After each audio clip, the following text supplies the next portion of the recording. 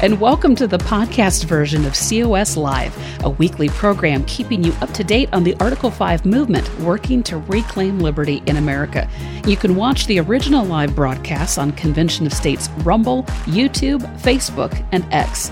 And now, here's COS Live. Hello, everyone, and welcome to COS Live. I'm your host, Rita Peters, and unfortunately, my trusty co-host, Andrew Lusch, is not able to join me for this episode, so I know you all are really sad. I miss him too, but hey, we have a great program for you today.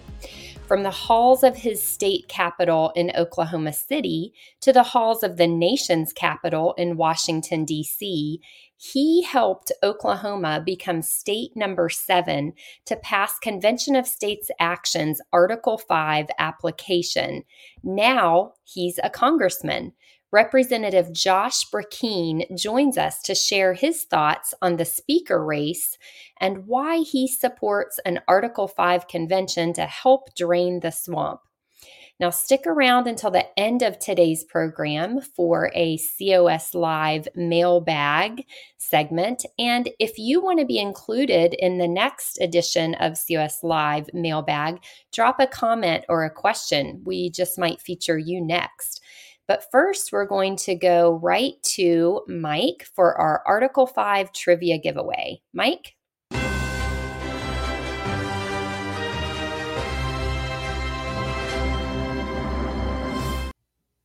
Thank you, Rita. Wow, what a pleasure it is to be here with you on COS Live today. It's going to be a great show. We have Congressman Josh Brecheen to join us, and I know you guys are going to love hearing this interview with Rita and Congressman Brecheen.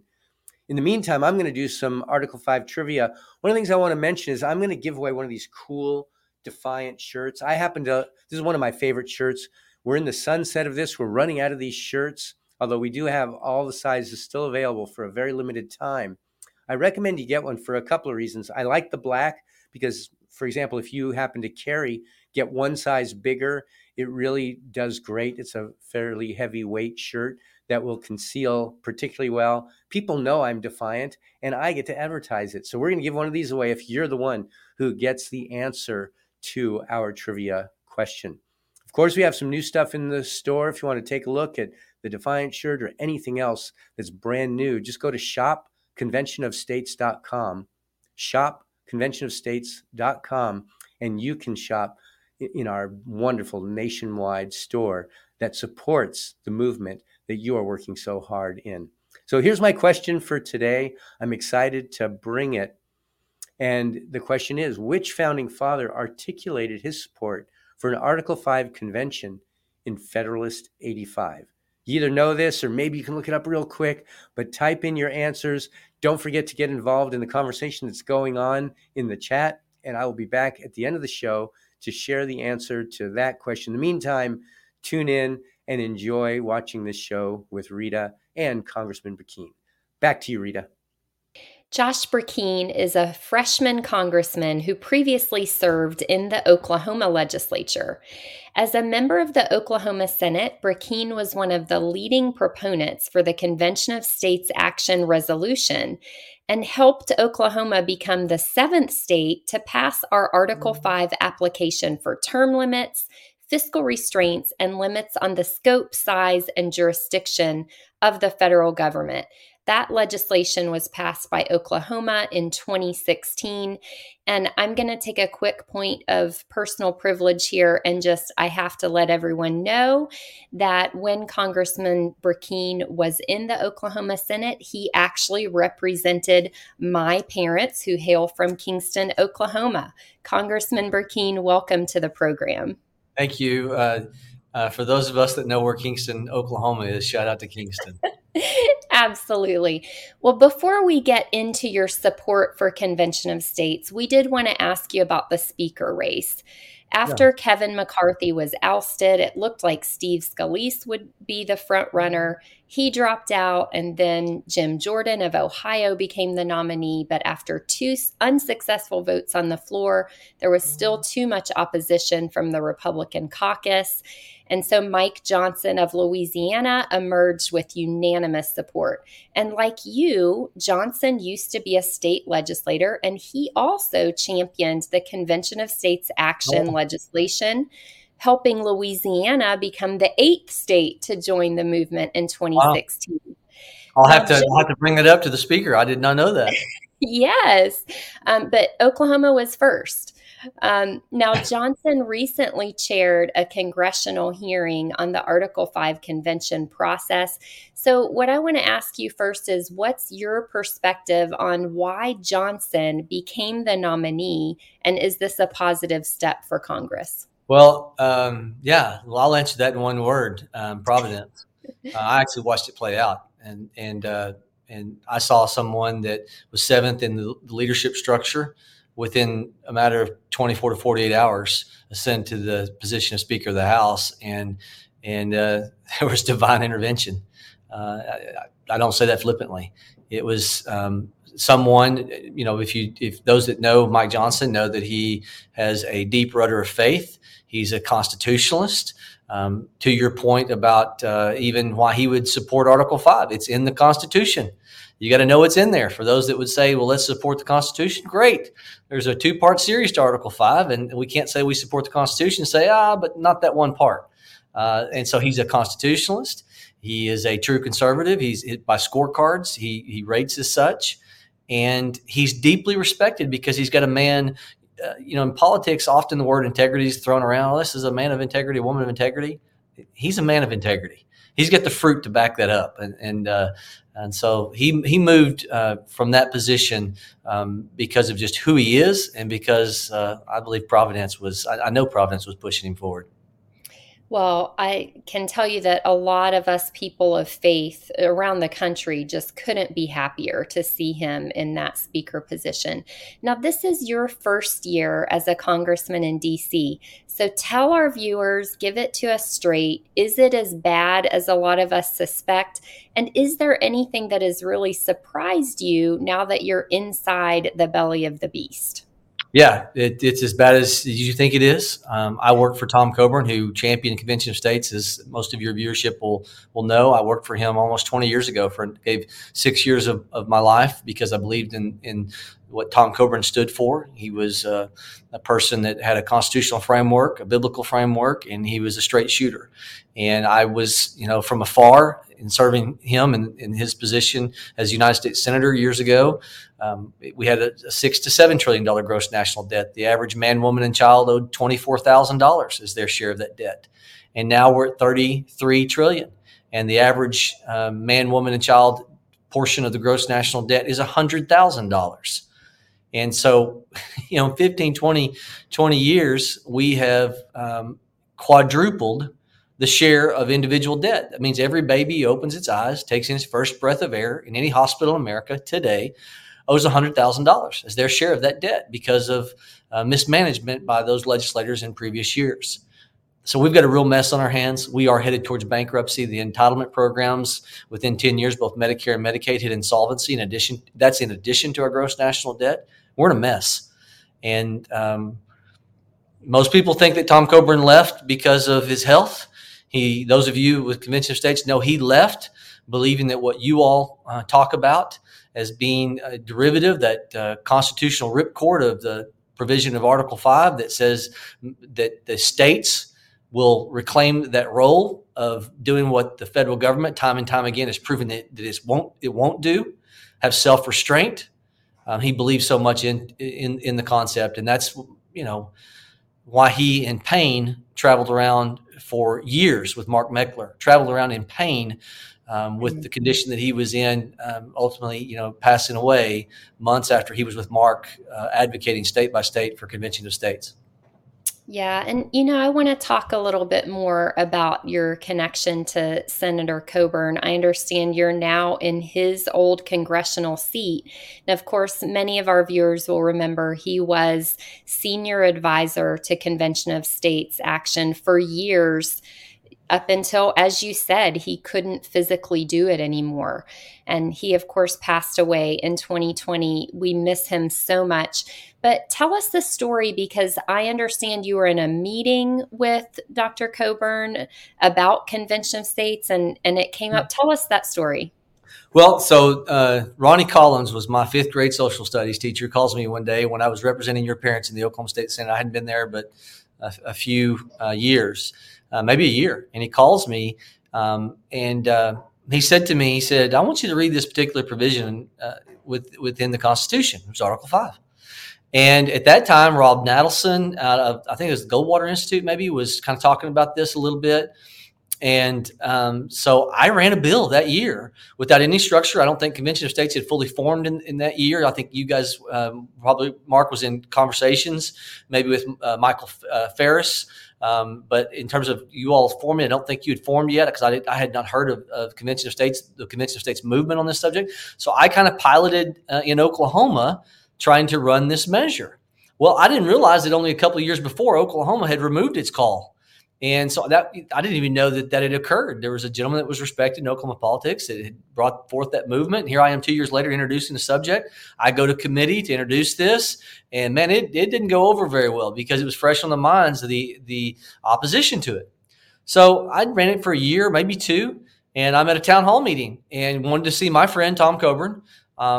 And because, I just such respect all of us that worked on his teams.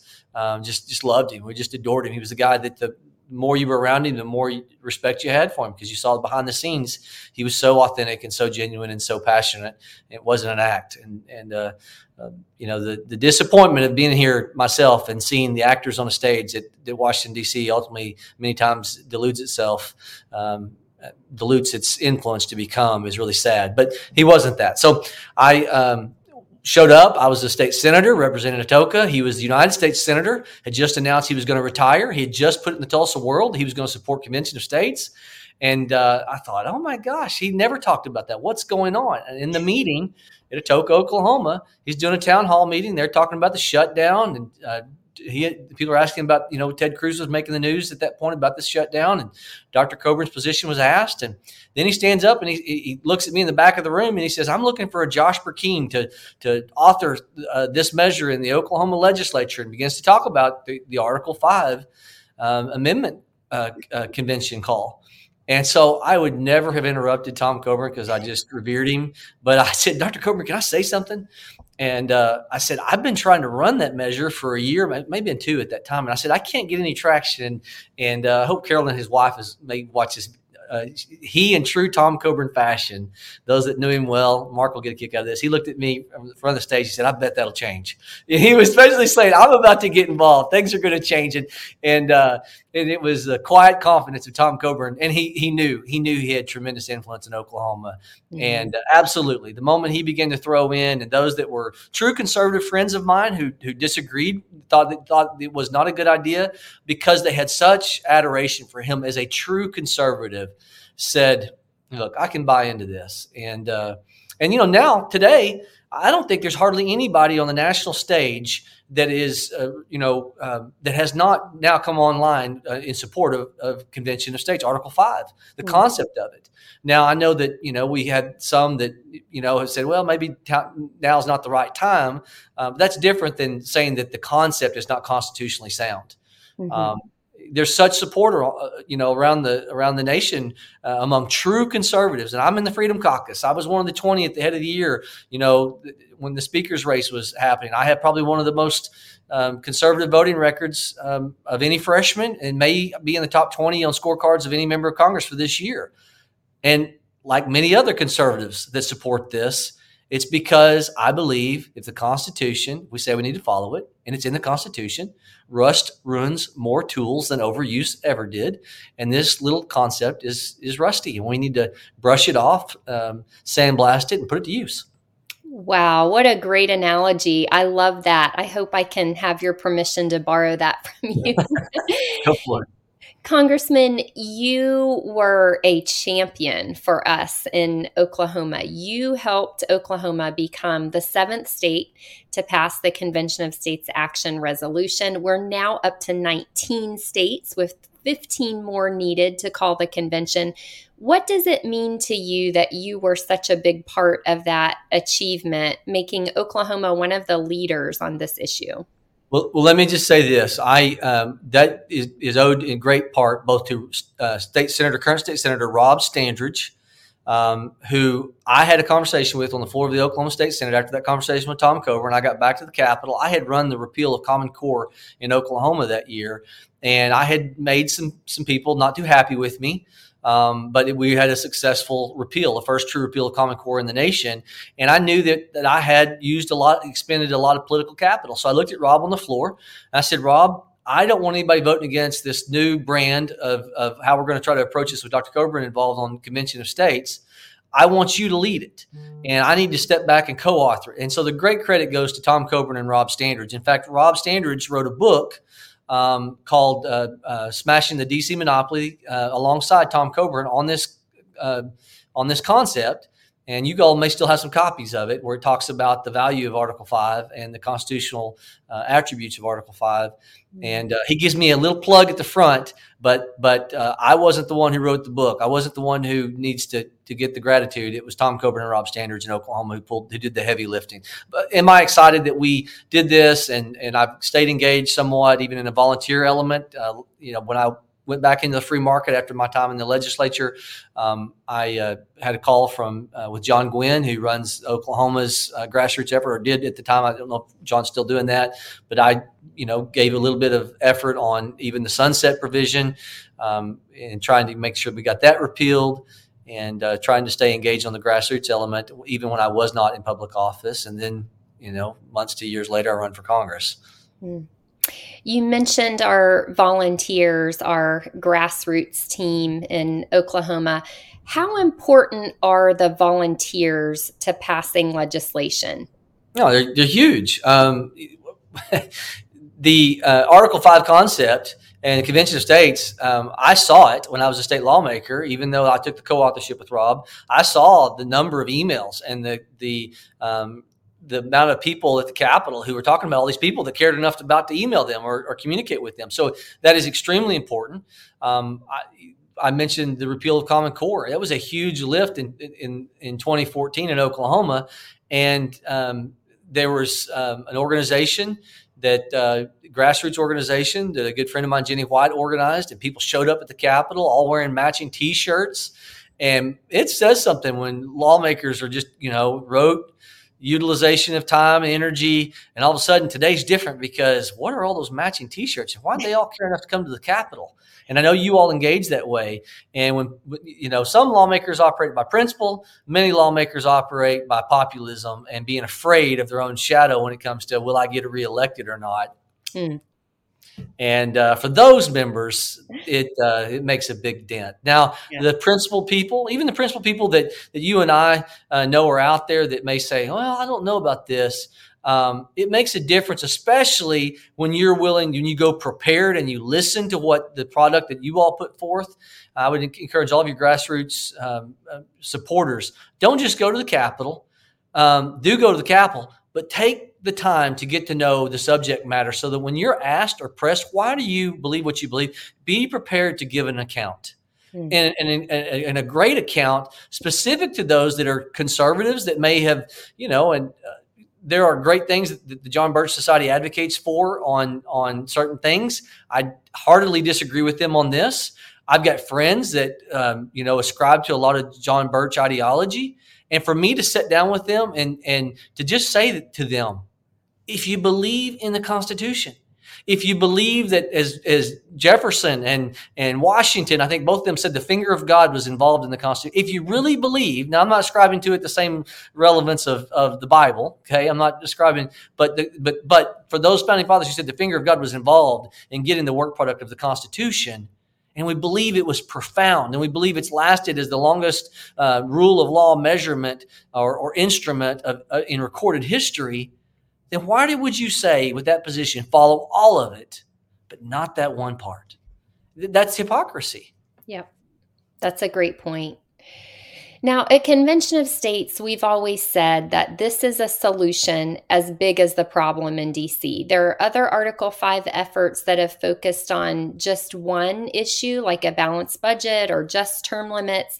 But if you just do one of those things, that still leaves a lot of other critical issues festering. The strength of the Convention of States Action Resolution is that it empowers the states to fix interlocking issues. So our three planks, as you know, are fiscal restraints, including limits on taxation and spending, term limits on Congress and federal officials, and limits on the size and scope of the federal government. So that would allow for proposals like a single subject amendment to prevent these huge omnibus bills that nobody can ever read all of, or it would include fixing the Commerce Clause to its original intent. So my question for you is, when a convention is called, is there a particular amendment idea that you think is most urgently needed? Look, I think the balanced budget is our most pressing. I think that the greatest threat to us domestically is our debt. And now I'm on Homeland Security. I don't want to belittle what's happening with our border and our threat at the southern border.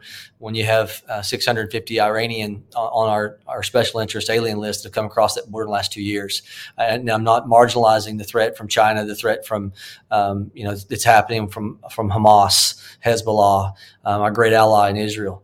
But I believe that the old African proverb that says, if no enemy can destroy you from the outside, if they can destroy you from the inside.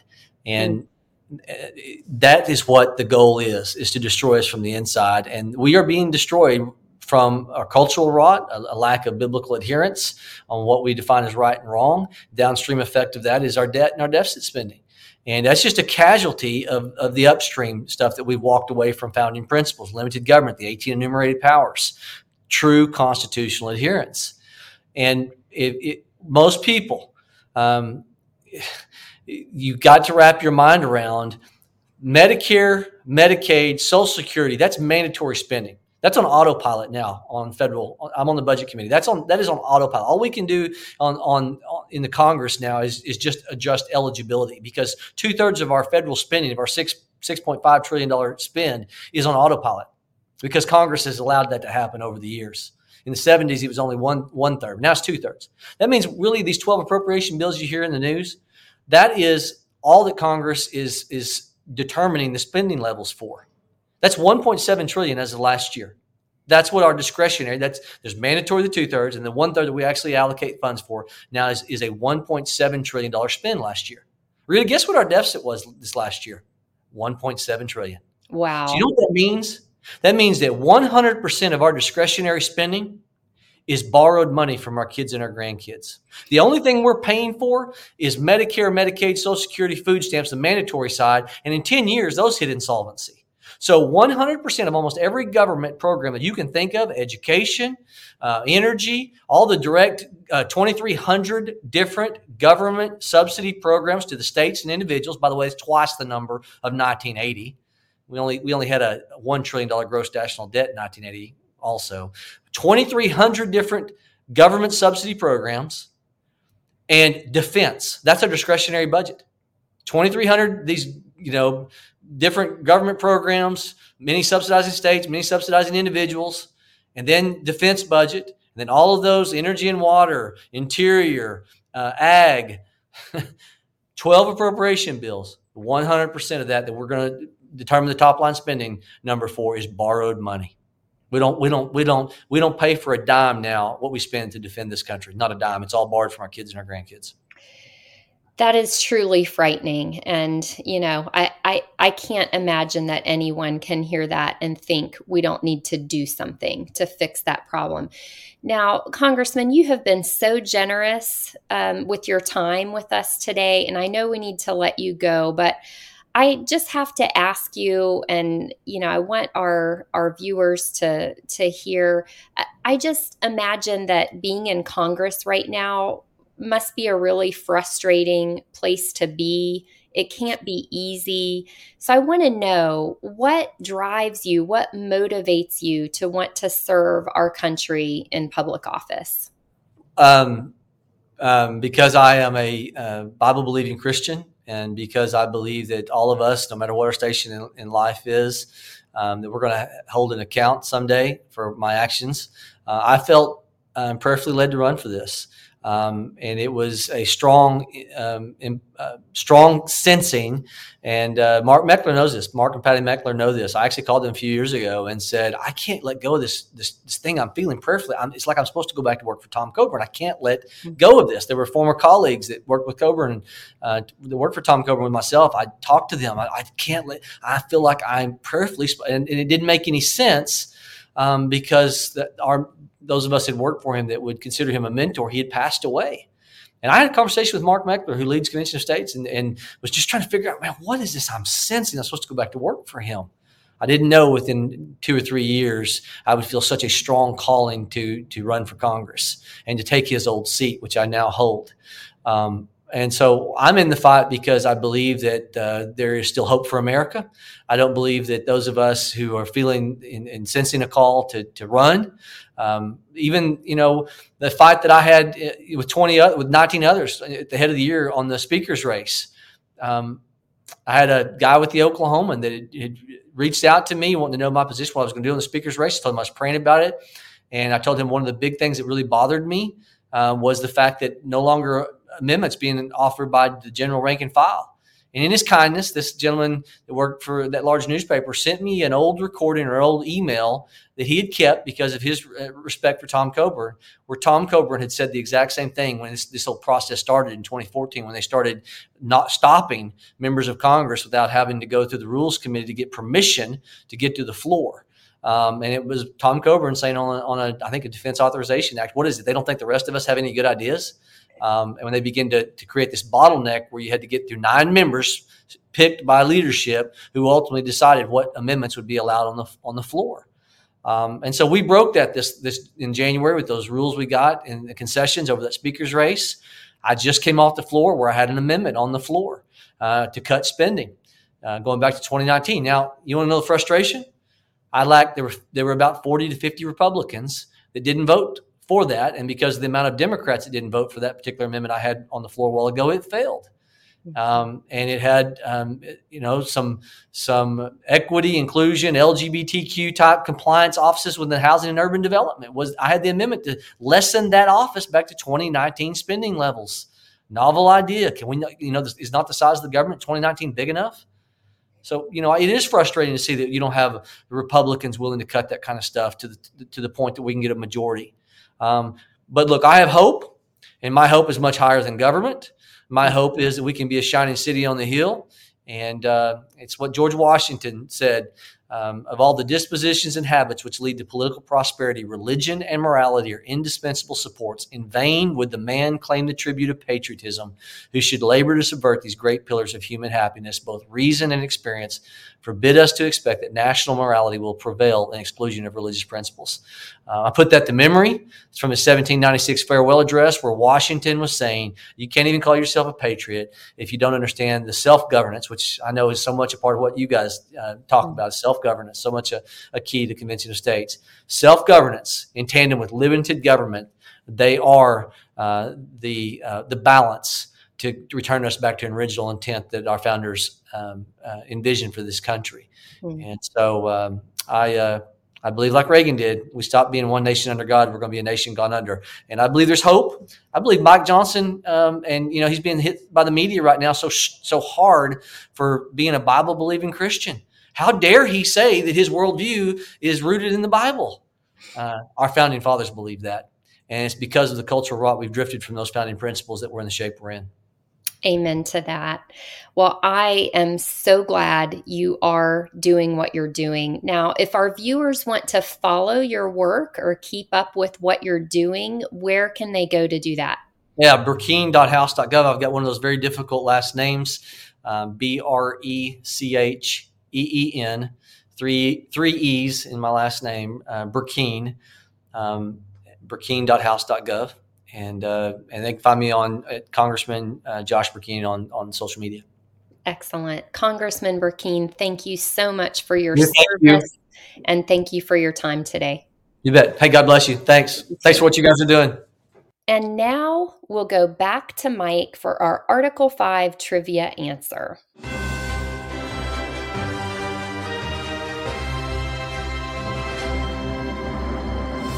You know what's really amazing is we're 286, I believe, shows into this, and nobody's ever forgotten to come back to me. I feel so special. And I hope you guys are anticipating our trivia question. If you're wondering, what was the prize again? Well, the prize is this cool American Defiant shirt. We're closing them out, so it's a really good time to grab one right now. I like them. I like them in black in particular. And just go to shopconventionestates.com to pick one up if you're not the one who won this shirt based on our trivia question for today. So here was our question. If you harken back to the beginning of the show, I asked which founding father articulated his support for an Article 5 convention in Federalist 85. The answer? Alexander Hamilton. He expressed his support for the Article 5 convention processed in Federalist 85. The national rulers will have no opinion upon the subject, he wrote. By the fifth article of the plan, the Congress will be obliged on the application of the legislatures of 2/3 of the states to call a convention for proposing amendments, which shall be, to all intents and purposes, as part of the Constitution when ratified by the legislatures of 3/4 of the states, or by conventions in 3/4 thereof. The words of this article, he continued, are peremptory. The Congress shall call a convention. Nothing in this particularly is left to the discretion of that body. And of consequence, all the declamation of the disinclination to a change vanishes in air. Poof. He then added, we may safely rely on the disposition of the state legislatures to erect barriers against the encroachment of the national authority.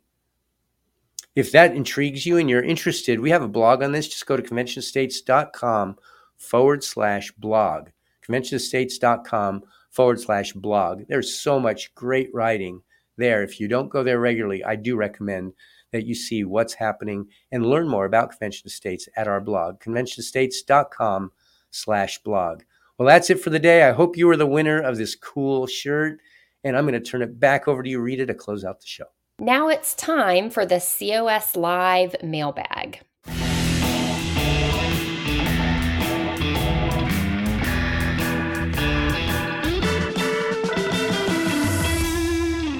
These are messages and questions from viewers just like you. If you want to be featured on a future episode, drop us a comment on YouTube, Facebook, or Rumble.